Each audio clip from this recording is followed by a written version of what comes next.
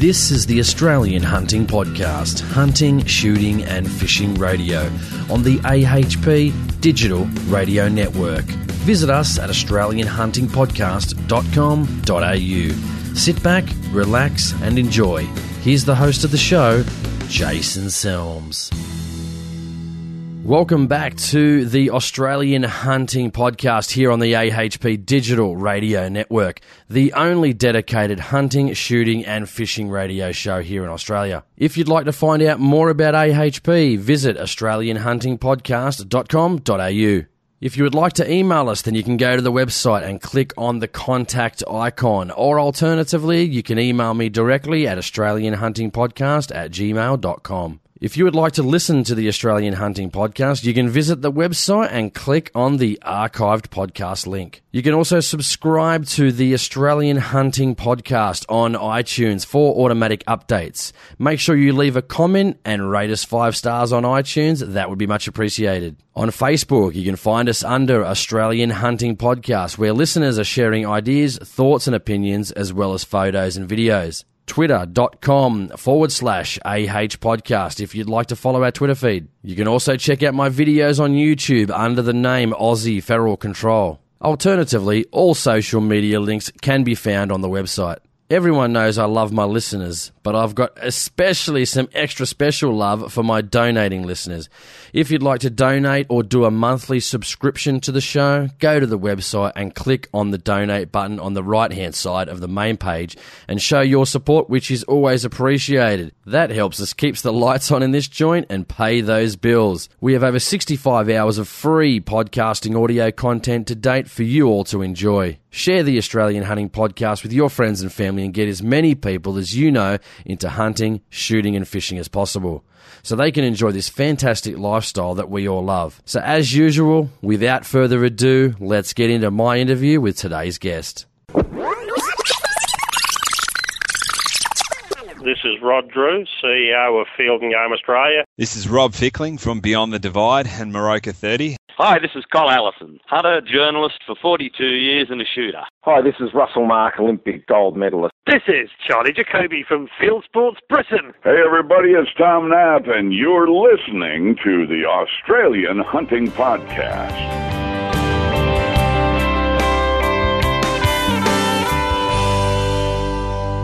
Welcome back to another episode of the Australian Hunting Podcast here on AHP Digital.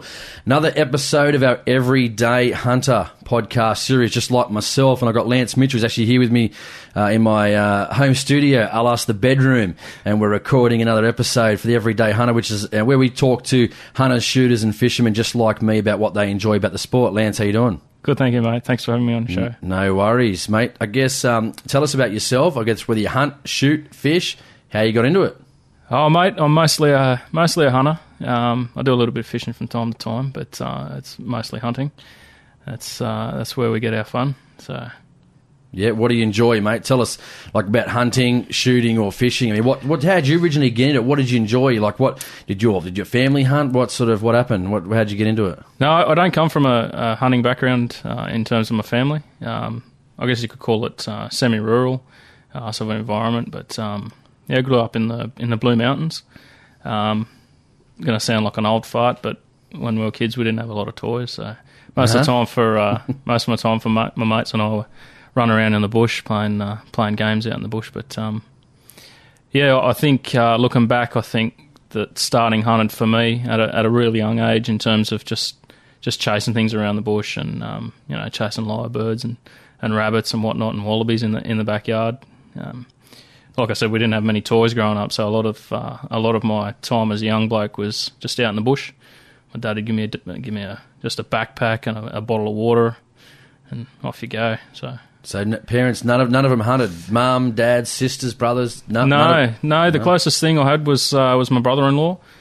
He got into shooting at a young age. He's a little bit older than me, so that was probably the origins of it. Starting out down the road shooting bunnies for the local orchardist. But in terms of hunting family-wise, no. It's I sort of got into it through the sport of paintball. Started down at Action Paintball Games. That's the reason I got my firearms license to start with. Yeah, was through Action Paintball Games. Played professional paintball for New South Wales. So I don't know if you've had much experience looking at paintballing, but or had a chat with Adam Connolly at Action Paintball at the SHOT Show. Yep. I got into that pretty heavily. Played representative paintball. It's not the bush skirmish that you'd probably be familiar with the rental stuff. It's more with the airsoft field where there's a tournament from one end of the field to the other. It's very fast. It's like ice hockey. Yeah. So I got into that, and then just with the family growing up, started heading into more hunting. Yeah. As the time allowed. I did talk to Action Paintball about Adam. Is it Mike? Is it Mike, the owner? Mike's the owner, Mike and John. I spoke to those guys about airsoft and whether they'd be able to gear up for it. I mean, it's totally ridiculous that a paintball marker is a. I'm even surprised you even have to have a firearms license for a paintball marker and a safe. Yeah, it's category H, so it's you can walk around with a compound bow, and that's not classified as a weapon, but you got to have your paintball guns. Paintball marker. I didn't even know it was smoothbore. I wonder if it's smoothbore. I did ask that. Sorry, my layman, not knowing, but I did ask Adam when I was there. I said, "Is it a smoothbore? Or is it rifled?" He said, "No, it is smoothbore." So yeah. No, you should get out there and have a go. It's good fun. Mate, I'd probably run 50 metres. I'd be stuffed by the look of me. Mate, tell us, I mean, obviously you've spoken to people before, but what are people's reactions to you hunting and shooting when they find out about it? Obviously you've got work colleagues, mine all sort of know that I can't, when you get holidays, they're like, where you going? I said, I'm going to hunt ducks for 2 weeks. You can't sort of, a bit hard to keep from people, I guess, but what do people normally say to you? Yeah, usually it's a pretty good reaction. I think most people in my line of work are recreational in their time. They like to get out on the water. A lot of people enjoy fishing. So when you put it in that kind of context, that you're out getting a resource for your own food, to put food on the table for your family, or you're out for a bit of sports fishing, you put it into that kind of context, it's a little bit more, more acceptable to people. I don't usually. I've got a few friends that have got wives that are greenies or whatever, and that sort of gets the blood boiling with them a bit. But don't go to any barbecues with them. That's right. I've done that a couple of times. It never ends well. They're generally pretty good. I mean, I think I've always said to my mates I could take the most hardcore greenie hunting, and they would enjoy it. I think there's a lot that hunters have in common with greenies, especially the hardcore greenies. And once people understand that you're not out there blasting the crapper out of everything that moves, once you dispel the myth of the redneck or the perception that they have, and they see that you're out there for the same reasons that they are, which is essentially to connect with nature and to enjoy nature for what it is. Then there's a lot of parallels between what they say and what we're saying. So I often have discussions along those lines where it almost ends up amicable, where they might disagree with the method, but they certainly agree with the philosophy at some point. Have you had any good fights with your mates' missus or anything like that? Any blow-ups? Come on, you can share some blow-ups. Not in person. I've had a few good ones online. Animals Australia website's pretty good. Good old Facebook, There's a new one. I just realised I'll probably talk about this in the next show. There was, I don't know if you're still doing a lot of Facebooks. You did before this. Kendall Jones. She's some little cheerleader from Texas. She's 20, 22. And she's been posing with leopards and lions. She wanted what they call, what is it called, the Fast Seven. I'm not sure what that means, but zebra, kudu, lion, leopard, whatever. I'm not sure what the other, warthog, whatever they are. And mate, she's actually started a new page to support her, and it's just off the chain. She's now got something 150,000 likes, and some of them might be bad, but I think she's realising that the bad publicity is good publicity, because 150,000, she's getting the word out there. Mind you, there's a lot of hate. And what I can't understand is these people are out there honestly saying, she asked a question about, what do you guys like to hunt? And people were saying on there, I'd like to hunt you. This is what I mean. This is how sick these people. Again, it's not my cup of tea, but a lot of people, if it's done properly, some people have got a very weird thing about this, about lions or leopards and this, that, and the other. But, I guess what can we say? But, mate, tell us, do you participate in any non-hunting... Before I ask that question, I asked you a question. Did you have any other blow-ups? Any Animals Australia? I used to see a fair bit on Facebook, just giving a few people a stick. The National Parks and Wildlife, hunting in national parks, that created a bit of controversy. Yeah. That was good.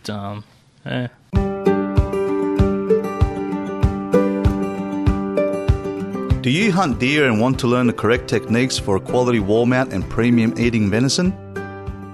SSAA Sydney branch provides hunter education courses to help you become a better hunter and to utilise harvested game in the most effective way possible. Course content includes gutting, butchering and caping from experienced hands-on instructors using locally harvested deer.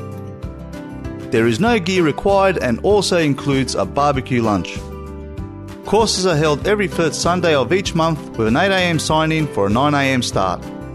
Course running time is approximately 6 hours and the venue is Silverdale Rifle Range. Cost is $50 per person, so call Andy Mallon at Silverdale Rifle Range on 02 4653 1440 or visit ssaaSydney.net.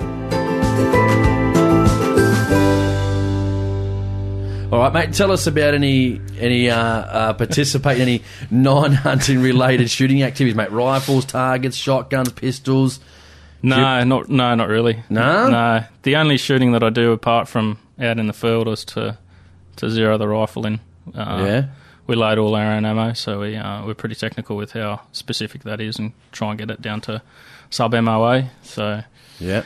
I've had a bit of luck with chronograph and the ammunition that we're making, and getting really, really tight formations on our targets. So that's been pretty good. Do you reckon that's important? Do you like? I mean, a lot of people say when you go out hunting, it's good to get the rifles and go hunting, but just that being at home, reloading, a lot of people enjoy that sort of stuff. Do you like it? Yeah, it's good. Do you like making it better, trying to get that ultimate, Yeah, that's right. Yeah. I think it's more about, for me, it's more about confidence in the field. I like knowing that when the crosshairs are on its vitals, that it's going to go down straight away. And I just like having that confidence in the rifle that it's going to do exactly what it's meant to do. So only hunting? No, bows, shotguns. I've given bow hunting a go recently. No good? Oh, I think it's a habit I'll have to work on. I know. Certainly more taxing, more challenging. Yeah, I've tried to hunt deer dead set. I can't shoot it with a rifle, let alone let alone with a bow. I must admit, I give those guys the utmost respect how close they can get. Yep. Like I'm trying to get to a rifle, I'm trying to move my feet and people say, "I'll take it." I said, "Yeah, I'm just going to take my shoes off and walk around in the bush." I'm probably going to get bitten by a snake. But it's just so hard. But anything else? No, just mainly hunter or that's it. Yep, nothing else. Good stuff, mate. All right, now we're talking about rifles before. What's your go-to calibers and what suits your game hunting? Let's talk about. Do you shoot big game, small game? What's your go-to calibers? 308 is the go for me. 308, 168 grain Hornady AMAX at the moment. That's doing the goods. Yeah, 44.5 grains. It's singing. That's knockout stuff on pigs, which is our game. That's what we hunt. What we hunt the most. Yeah. It's probably a little fast and maybe a little bit heavy for fallow, but as I said, we're hitting them in the vitals, so they're going down. Do you prefer the bolt type guns, or what's your because you get different types of actions? Obviously, we get bolts, or some guys like the Remington 7615. I think your 7600. They love the pump style. Just a bolt action guy. To me, mate, I've only got the one gun. Yeah, I've only got the one gun, and when I'm out in the field, it's like I was born with it. It's just confident. I don't use anything else. It does the job. What about small game? 308 too? No, I don't hunt much small game. No. He loves the big game, mate. What do you like to hunt? What types of game? Let's talk about game. Yeah, let's talk about different types of game in Australia. I guess where that 308 can come in and be effective. Predominantly it's pigs for us, mate. For my mates and I. Yeah, I'd say about 90% of the time we're after pigs. I go down to after Sambar in Victoria about twice a year, and that's enjoyable. But the most amount of time that we spend is hunting pigs. Why pigs? Why? What's it about pigs that just gets you coming back every time? That's a good question, mate. I enjoy the challenge of it. Obviously, deer I find is a lot more challenging, but there's just something about pigs that you can pattern. We try to record everything that we do in terms of rainfall and time of year, time of day, and really try and pattern exactly where they're going to be. Does it work out? Yeah, it does. We have quite a lot of success with just looking at the yield and looking at and at the weather patterns. using the Bureau website to pick up wind direction, studying the topography before we get there. Maybe because we've had more experience in hunting it, that it's sort of we're enjoying the fruits of the labour a bit more. But I guess I find deer to be very, very challenging, but it's not the same sort of sport, if you know what I mean. It's not. It's a lot harder work and obviously different terrain. Pigs are slightly more accessible, obviously, but. What do you reckon's harder to hunt, deer or pigs? Oh, deer, definitely. Yeah. Something like a sandbar won't give you away. No, you'll have no chance. Yeah. What about when you're hunting the porkers? They whinge you. They hard to hunt. They very sort of get in that thicket and you can't see them because they do blend in. They're dark. You know what I mean. Whereas a deer, but then you can never underestimate the intelligence of pigs. Yeah. Particularly in numbers and particularly with a big old boar, you can't give them too much. Yeah. What's the biggest one you've hunted? Like biggest pig? We went to Cape York with the Nepean Hunters Club. That's right. Back I in think I saw the October photos, 2012. That was hot, eh? So we had some pretty big pigs up there. But in terms of size, just the sheer bulk of pigs, probably I've shot probably about a 120, 130 kilo. Yeah, some pretty big tanks out there once you know what you're looking for. And sometimes it's almost a case of passing up the smaller ones to find the bigger ones, but it just depends what you're after. If you're after meat, then you're obviously going to go for the little ones. If you're after a big trophy boar, then it's a different situation. But what about eating the meat? You bring them home? Yeah, absolutely, mate. Yeah. What do you cook them up with? Give me some couple of ideas. What sort of obviously back straps? What do they come in? Yeah. Go the pork back straps. Leg of pork, bit of like a leg of lamb, bit of leg of pork. My auntie's a chef down in Victoria, so she's got me a whole bunch of recipes for pork and all different kinds of marinades that you can use. And I reckon. I've always got some pork in the freezer. They got a bit of a bad rep, but I think if you know what you're looking for, and we've done a few meat harvesting courses through the Nepean Hunters Club, and they've helped us look for signs of injury or signs of weakness through the animal and what to look out for on the carcass, so you can determine whether it's edible meat or whether it's good quality meat. Yeah. And game selection, obviously, when you're about to pull the trigger, if you know what you're looking for, you know what you're going to shoot. Once you've gone through that education process, you can sort of determine what you're going to take from it. Let's say you've been out in the bush, you see a bunch of pigs. What groups you normally see in them? 2s, 4s, 10s?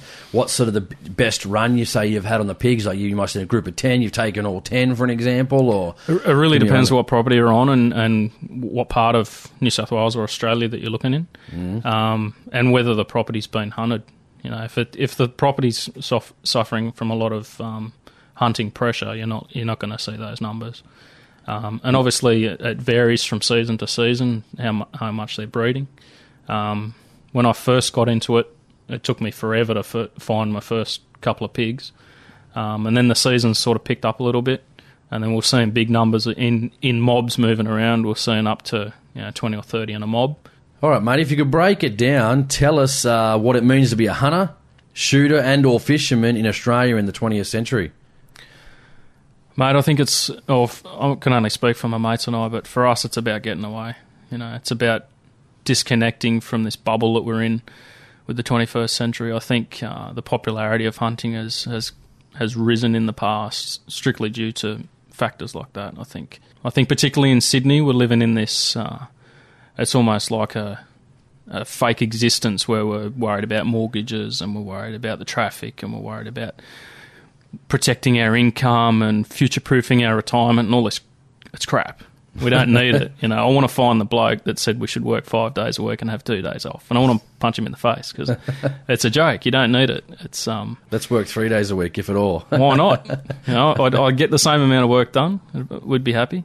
But for us, it's about getting away and catching up with friends in the country. We've got a lot of friends out there that are really genuine friends, and they're really genuine people.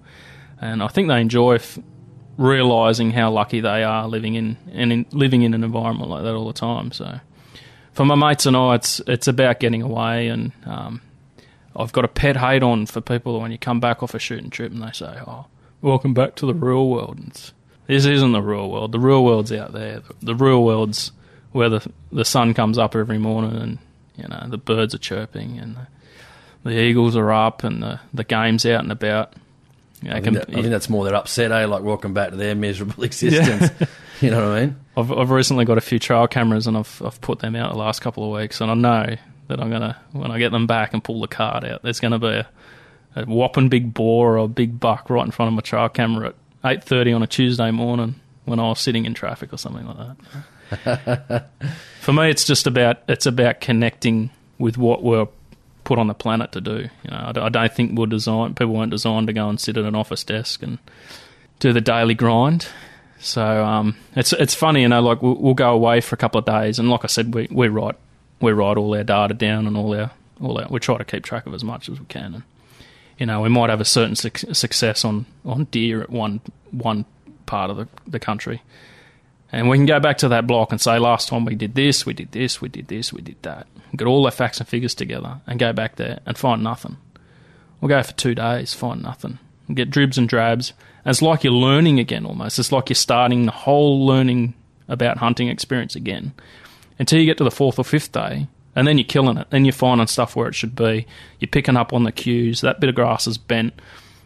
There's a bit of sign over there that wasn't there yesterday. There's a footprint inside our tyre track over there. The wind's blowing that direction. You know, suddenly you're in the groove. You're seeing things that you didn't see on the first day and the second day. It doesn't matter how good you are. You go back. You've got to start again because you get unplugged from it. And it's that Ted Nugent thing, that predator instinct, that keying into tracking, to learning. It's like a mystery, you know. You get one clue here, you get another clue over there. It dries up, you turn around, start again. You get another clue, another clue. It's that challenge. It's that trying to unlock the prize that keeps us coming back for more. This is an ad for the Liberal Democrats. But the Liberal Democrats don't want me to talk about them. They want me to talk about you. People should control governments. Governments shouldn't control people. In fact, the Liberal Democrats think the less you hear from the government, the better. Unless you're hurting someone, governments should get out of the way and let you live the life you want. The Liberal Democrats. More freedom, less government.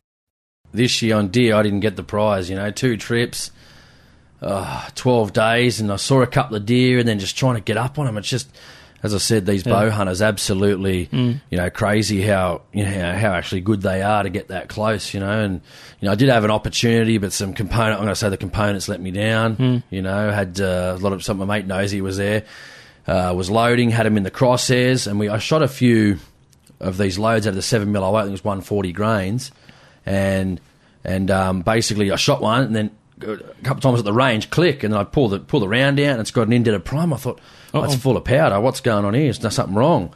But I think what it was is I've sort of figured it out. I reckon when I've cleaned up the cases, I use ultrasonic cleaner, and maybe I haven't, when I've shaken them out, maybe there's a bit of water in there, and I normally just let them dry out for a week. Maybe a bit of water's got kept in there, or a bad batch of primers, and then when I've sort of put the powder in, you know, it hasn't, you know, I might have reloaded them 3 days later, maybe because I shake them out, any water hasn't come out, hasn't dried out properly. So he goes, it's going to happen to you hunting one day, innit? And I went, nah, man, it won't. And then first shot, the only shot I had for the whole 2 trips, click. I'm going, no. And their ears were up and they've bolted. It's not really a hill, but I've walked up another 10 steps. So I've reloaded, right, walked up another 10 steps, and then aimed, and they're sort of, once I racked the bolt, they were going, and I'm thinking, I walk up a little bit, I thought they were gone, but they were still there, and I sort of just got up just so I could see one's head. It was just probably 80 metres, and I had the single bipod, and just all the monopod, whatever I call it, and I lined it up, and went bang, and then it must have missed it, you know what I mean? I could just see the top of its, you know, the top of its chin, you know, so it was going to have to be a headshot, because I wasn't going to get any closer. There was about 4 of them, and 2 went in the bush. One went back across the other side of this clearing, and then the other one that came up past me about probably 30 metres away, but he was you know, hightailing it out of there. So yeah, they don't give you much. Nah, but they heard that click though, I tell you. First time I went down to Victoria hunting sandbar, I saw 3 stags in the first 2 days. I reckon they were all 30-inch plus. How easy is this? About the 3rd day, shot my first sandbar stag, whopper. Came back down. I think it went 7 years. Nothing. Just see odds and ends here and there, and then nothing else again.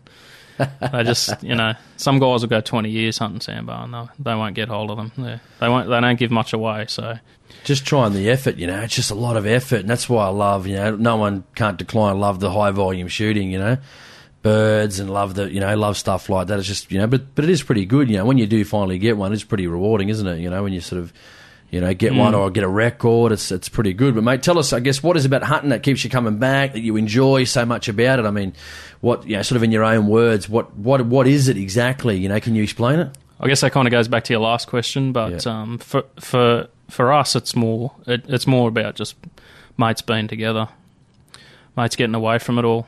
Every new person that I take hunting, I tell them something along the lines of, if you're going out with the objective of shooting a big 30-inch sandbar stag, or you're going for a trophy buck in the fallow, at some point you're gonna go home disappointed. There's got to be more to it than that.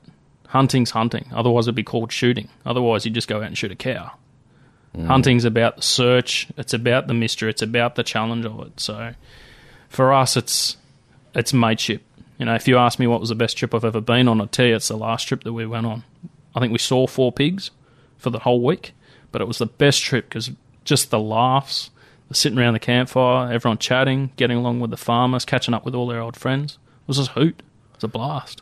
Yeah, I know. A lot of people hunt for meat, culture, feral animal control. I guess, why do you hunt? Because a lot of people out there, I've never heard anyone say they don't enjoy it. A lot of people will say, how can you enjoy it? But I've never had a green come up to you and say, I'm going to get a firearms license. I'm going to, because they really want to make a difference for feral animal control. I mean, let's be honest, we enjoy it. If we didn't enjoy it, we wouldn't do it. So, why do you hunt specifically? I don't think I can say specifically. I think that's part of the enjoyment of it, is that there's so many reasons. Like I've been saying, that, hanging out with your mates and getting away from it all, the challenge of it, putting meat on the table, putting food on the table, a whole raft of things, mate. I couldn't pinpoint it, even if I had to. What about the if somebody said I'm not allowed to, if somebody said we're not allowed to own firearms anymore, I'm not allowed to own bows, I'd still go hunting. I'd take a camera. I'd still go with the mates and go camping and still go hunting. Just wouldn't get anything, but I'd still be out there. Do the family like the food? Do they eat the sort of wild meats, or what about the wife? Yeah, venison goes well. Yeah, put those into sausages. What about the wife? She eats them. No, she's not so keen on the venison. Nah. Yeah, she tries a little bit of wild goat meat from time to time. The kids? That's about it. Yeah, they'll eat anything, mate.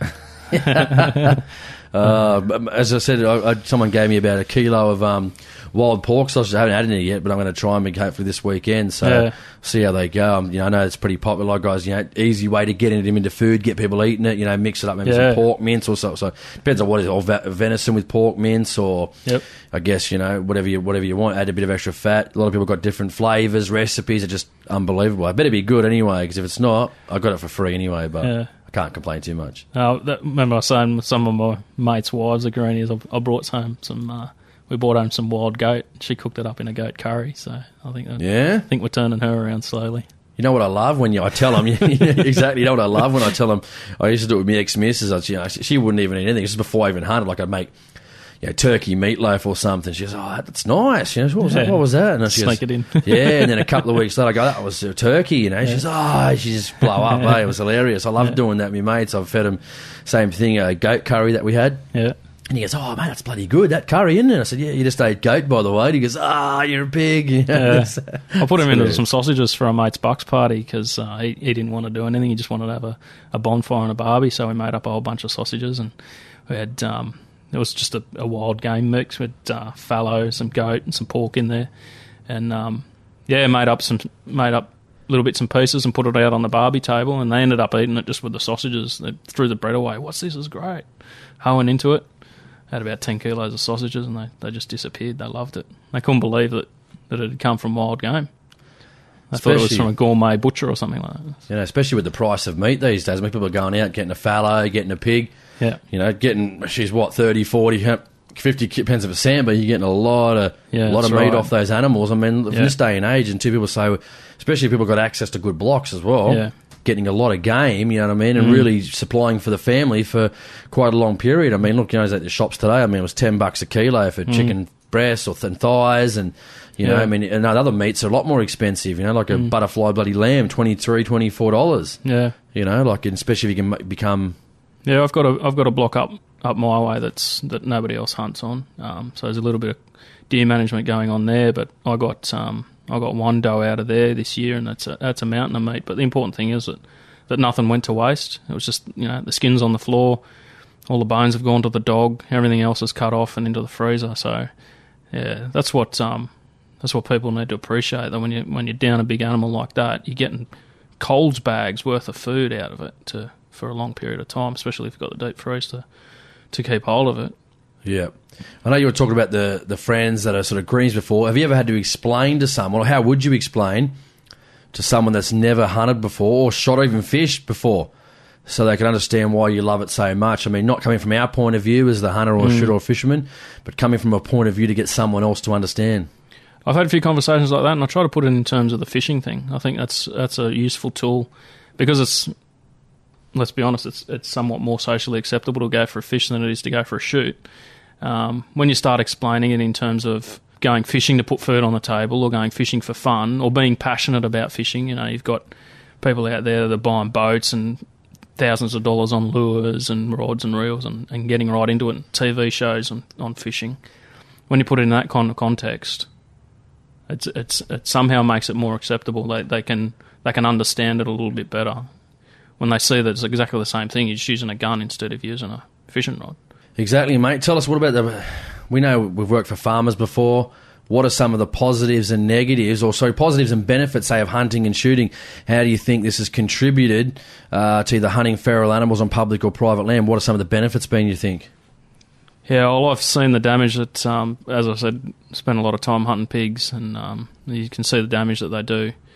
To people that haven't hunted before, I say it's if you find land that's been rooted up by a bunch of pigs, it looks like some madman's gone through with hand grenades or gone crazy with a bobcat. They can really do a lot of damage. I'm not sure what the pricing is at the moment for rural fencing, but with electricity, it's up around the thousands of dollars per kilometre. So if you've got bunches of pigs that are bashing through those fence lines every night, it's having a pretty catastrophic effect on their bottom line. So I guess that'd be the first and most obvious. By eliminating or by reducing the numbers of those feral animals, particularly with pigs, you're going to be helping out the farmers. Foxes and cats, obviously that goes without saying. The damage that they're doing to the native wildlife is phenomenal.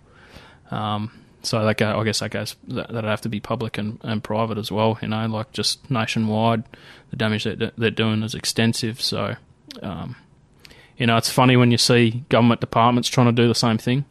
Spending millions of dollars and not getting anywhere, like the goat shoot and the brumby shoot. And then you've got all these, they call us amateurs, but, hunters that are out there, they're willing to do it for nothing. And no, you're right. What's been deemed as being professional and what's been deemed as being amateur, whether you're getting paid for it or not. Yeah, it always seems that, isn't it? Apparently if you're getting paid, like some guys have been hunting 40 or 50 years even, maybe longer, over 60 years, yet they're apparently amateurs, yet you've got some 23-year-old MPWS buck, young buck out there thinking, I'm getting paid, he's the professional. I mean, what a joke that is. But anyway, mate, have you ever had any good results from farmers, like saying, mate, thanks for what you guys have done? I mean, you've seen the impacts of taking away ferals out of their properties. Do you hear things back from them? Absolutely, mate. And I'd count the farmers that we visit as close friends.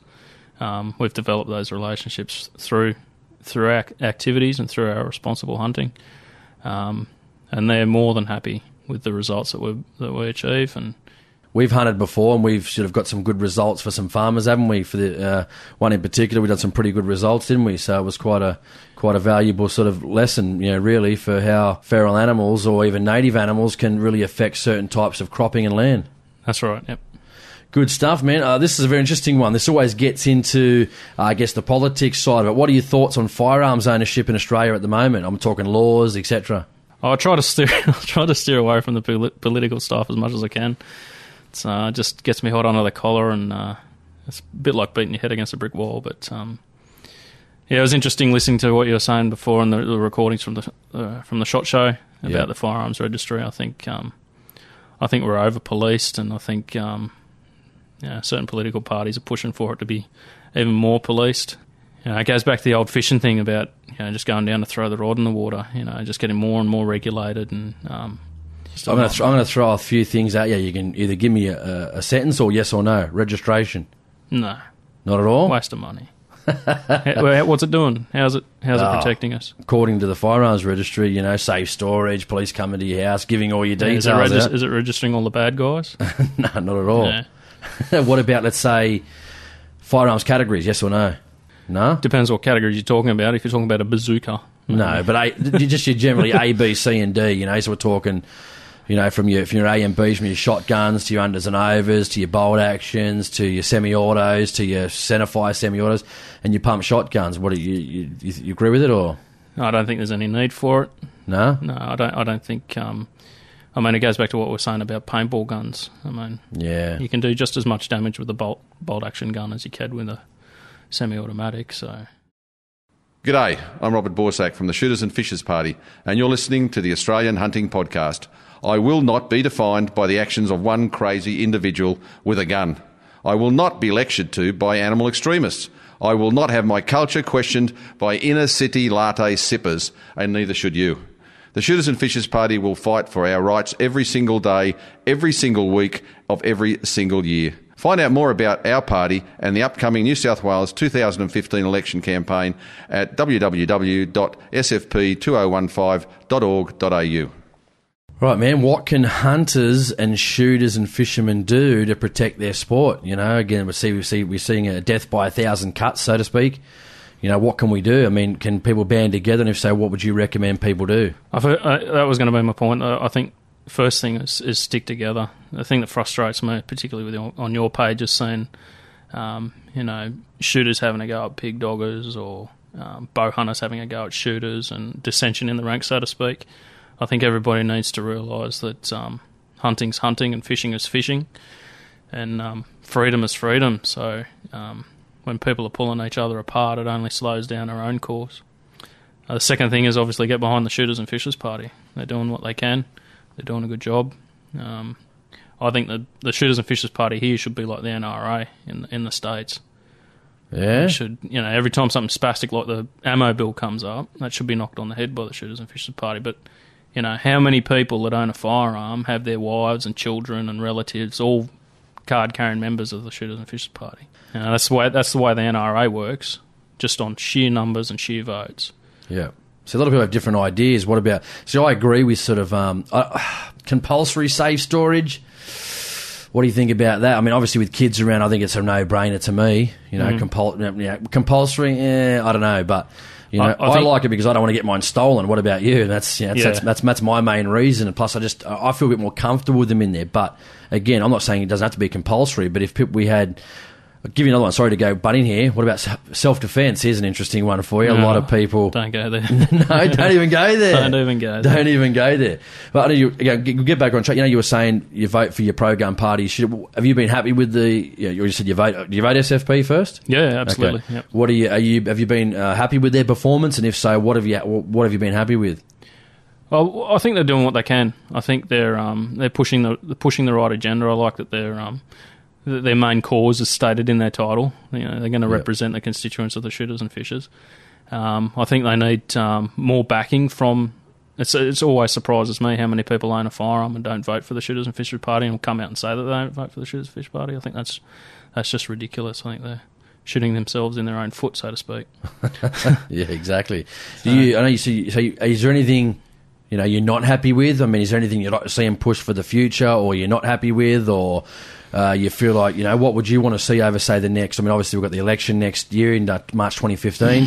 What would you like to see over, say, not in the next 12 months, but let's say long term? I was really cheering for them with the victories that they got with hunting in national parks. I thought that was going to be a big success. I think we were jilted to some extent. Yeah. The carpet was ripped from underneath us, but if I had a wish list, the first thing would be hunting in national parks for all those reasons. Yeah. What about, say, your organisations? Do you think they're doing enough? Obviously we've got major organisations, SSAA, other organisations. Obviously we're both members of the Nepean Hunters Club. Do you think our organisations are doing enough? I think they're doing what they can, yeah. All right, mate. Part of the episode here, no one's subject, everyone's done it, or pretty much almost everyone, unless I was too scared to ask them, but that's pretty rare. We've got 5 questions in under a minute. It's our segment here on the Everyday Hunter. You reckon you're going to be able to take the challenge? I'll go for it. All right, man. What we're going to do, as soon as I start asking the question, we're ready to go. So 3, 2, 1, go. Mate, in 5 words or less, describe what hunting means to you. Mates, laughter, shenanigans, preparation, Persistence. All right, good one, mate. Favourite game species to hunt and why? We already went through this, but just give us a quick one. Pigs, because they're a blast. Yeah, your proudest moment or experience you've had being a hunter? Does this have to be under a minute? Yeah, go on. I took a young bloke out.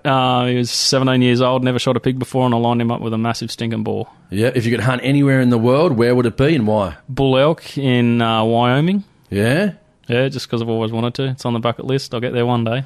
Mate, favourite piece of hunting equipment you own or anything that you own in regards to hunting, what is it and why?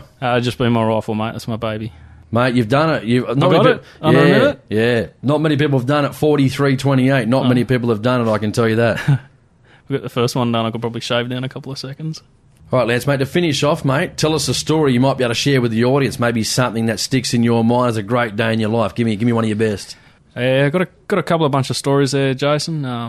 In terms of pride, I'd say what I was talking to you before about taking the young bloke out, a young bloke called Jordan. He came to me a couple of times and said, I'm having a bit of luck getting hold of some pigs, and him and his dad had tried a whole bunch of things to try and get onto some pigs and weren't having a lot of luck. So I guess they were after a little bit of coaching. So I went on for a couple of weeks, but they weren't able to get there in the end, and I think they just ended up saying, do you want to come with us and sort of point us in the right direction? Yeah. So yeah, we went out and it was a really good moment. We got up really early one day and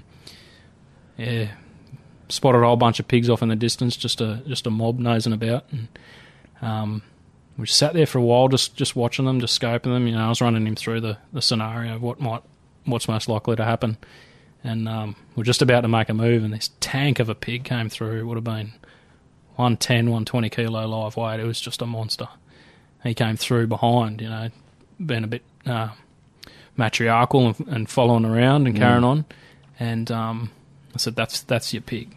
That's your first pig, mate, because he never shot a pig before. So we snuck down through this creek line and out the other side, and it was the whole thing lasted for about 2 hours, I reckon. Really? Is this middle of the day, morning, night? Was it? No, it was real early. Yep. It was right on dawn. So it was more of a game to try and get him into the right position and teaching him the patience of letting all these other pigs walk past.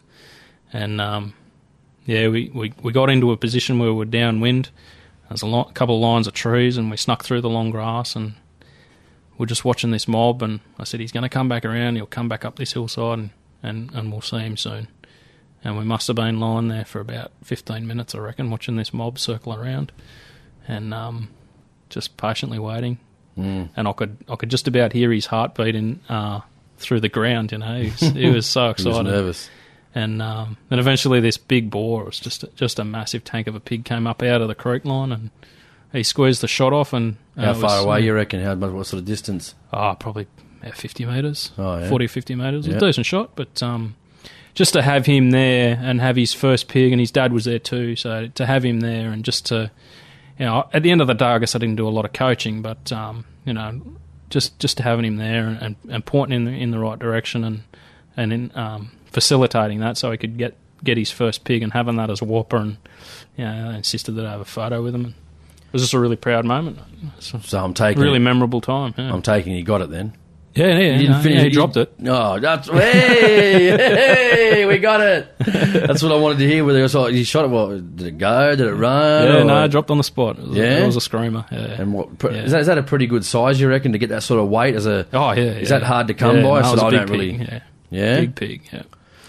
But awesome. he was stoked to get that for his first pig, and I was happy to be there with him. So he's probably not going to be happy now because he's like, I'm never going to beat that. At least not in the next. So it was a cracker of a start. Yeah. No, it was worth it, mate. To finish off the segment for the everyday, have you got in part one, say, piece of knowledge on our listeners?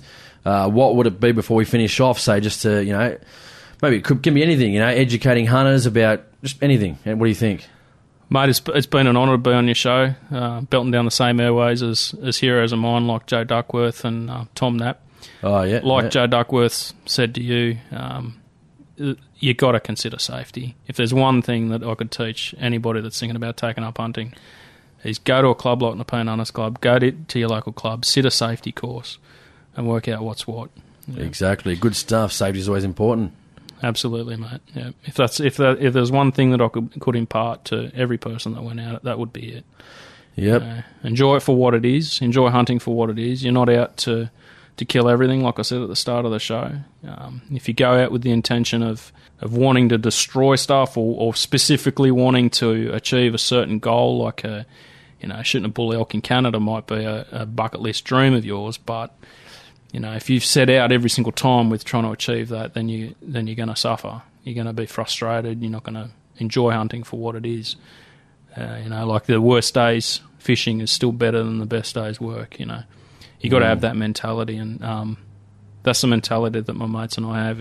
If we're out there and we're having a laugh and we're having a good time and everyone's safe and you're having a good life experience, then that's what it's all about. It's about getting away. It's about enjoying our beautiful native wildlife and our native environment, doing our bit for nature, but doing it safely. So any good trips coming up? Anything coming up that any trips for yourself? Yeah. You don't have to tell me exactly where, but anything coming up, or obviously anything exciting, more pig hunts, or we try to get away about once a month. We've got a whole bunch of properties. We're in the unique position of having too many properties and not enough time to get to them. So we're doing pretty well. That's pretty harsh, man. You don't have enough time to get to all these properties.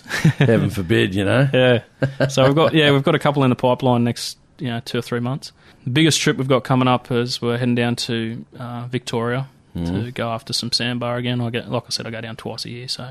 But that's going to take a bit of preparation because we're going to do a bit of overlanding there and try and get off the beaten track, so to speak, and try and get into some more remote areas. So we're training up for that at the moment, doing some boot camp training 3 times a week and getting our gear sorted out. So I was going to say, you must have the best wife ever if you're going away once a month. She must be a keeper, mate.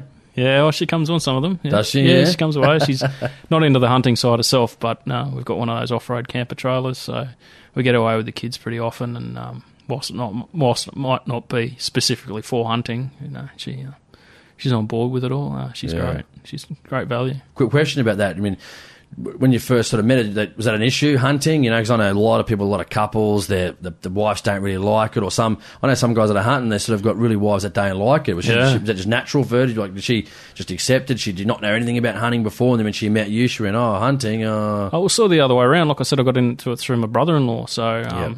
Well, he wasn't my brother-in-law at the time. He was my girlfriend's brother. So first trip for me was out to Cobar, and we're just chasing pigs and goats out there.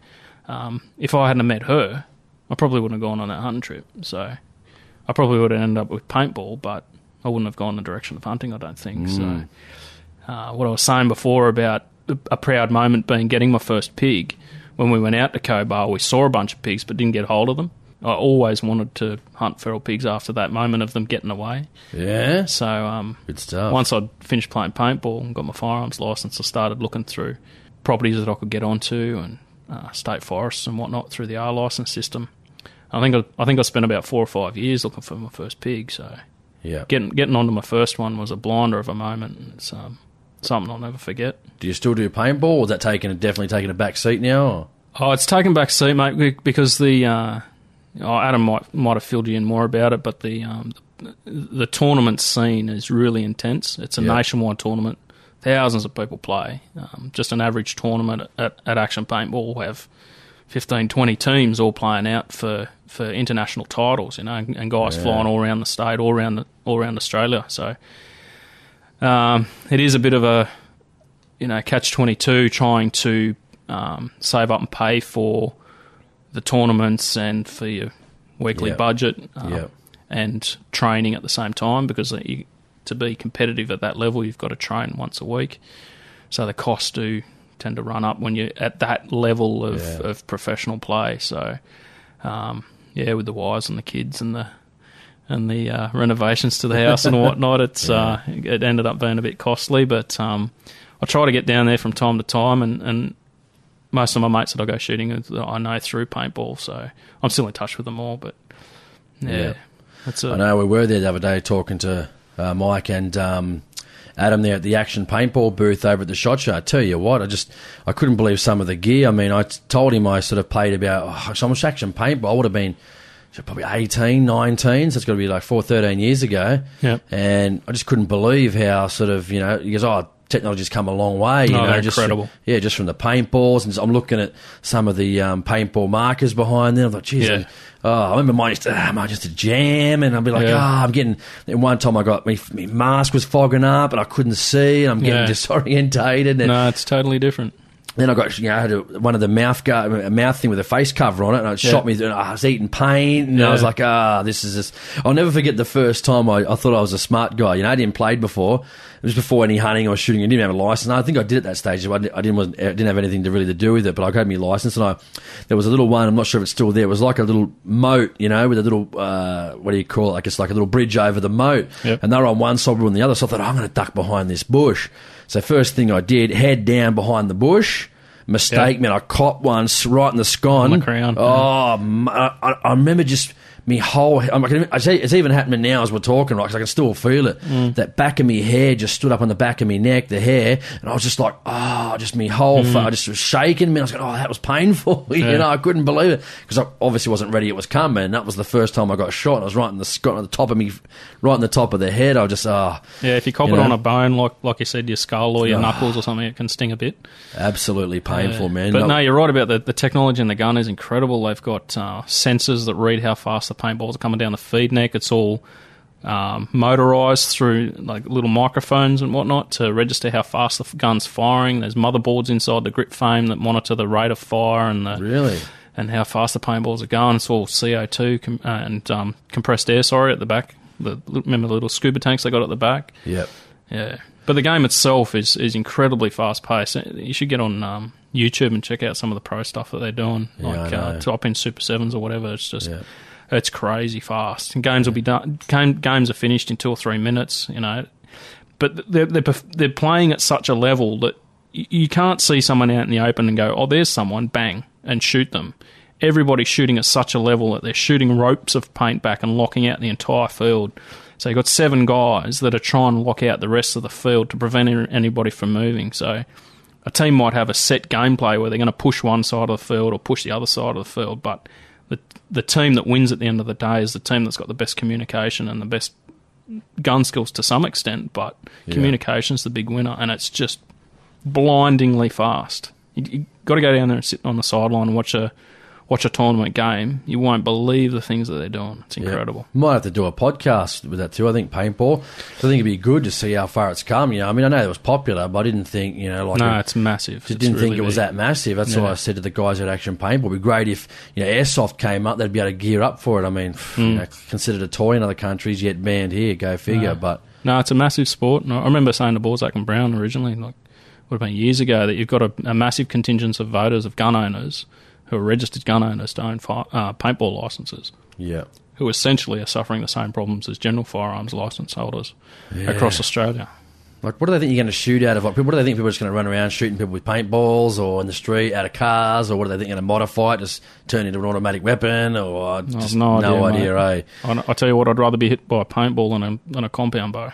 That's for sure. But I guess they're thinking that, you know, someone's got hold of a paintball gun that they're going to run amok. But like I said, the category H, so you're dealing with the same kinds of restrictions that you've got for a target pistol. Yeah, can't shoot it anywhere except at a registered field. You can't shoot anything except registered paint. Nightmare. Amazing how I think one of the guys there said too. He said when you're doing your license, the idea is just a category H. You've got to do some sort of course, and part of that course is you never point the gun at anyone else until you step onto a field. Yeah, and then it's like, because it's dangerous. You don't point guns at people, obviously. But there's massive inconsistencies across Australia, because I mean, you've got to be 16 here to play it first. And Perth it's 14, and I can hunt under permit. You know, you can get a junior licence at 12. You can own a shotgun. Kid can walk around with a shotgun at the age of 12, but you can't own a paintball gun. This is just reprehensible. But anyway, you've got to do something about it, Jace. I'm just one guy, mate. Just one schmuck running a podcast, man. Mate, I guess, mate, good to have you on the show for this everyday hunt. We spoke about a lot of stuff, and it's good, you know, about the future of hunting, you know, just everything really in general. And this sort of show is to have a chat to, you know, people. I'm the same. I'm not an everyday hunter. Like some people get out, a lot of people get out a lot more than I do, and you know, it's just great to have people, and so the questions are always very similar for the people that we have on the show, just to see what they think about it, and then a lot of people can get the idea of the questions, and how different people decide to answer those questions. I mean, obviously we added a few more. You were the new one about voting for the political parties, and I want to find out too. People voting for their political parties. Do they know about their political parties? Are they happy with their performance? Do they want to see better? We're seeing more and more pro-gun parties pop up. We've got fishing parties. We've got everything else, but we need to I guess vote for people that are making a difference. You know what I mean? And trying to get our rights back. And you're saying stuff about the NRA and some of our organisations. I'd like to see some people push a bit harder for our rights, and I just don't think that's happening. But anyway, thanks for being part of the show, mate. I really appreciate it. No, like I said before, mate, it's an honour and a privilege. I've enjoyed your show for many years, so to hear my own voice belting down the airways is a privilege, mate. I appreciate it. Congratulations on all you've done, and keep up the good work.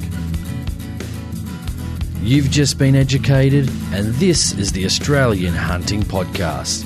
Thanks for listening. See you next time.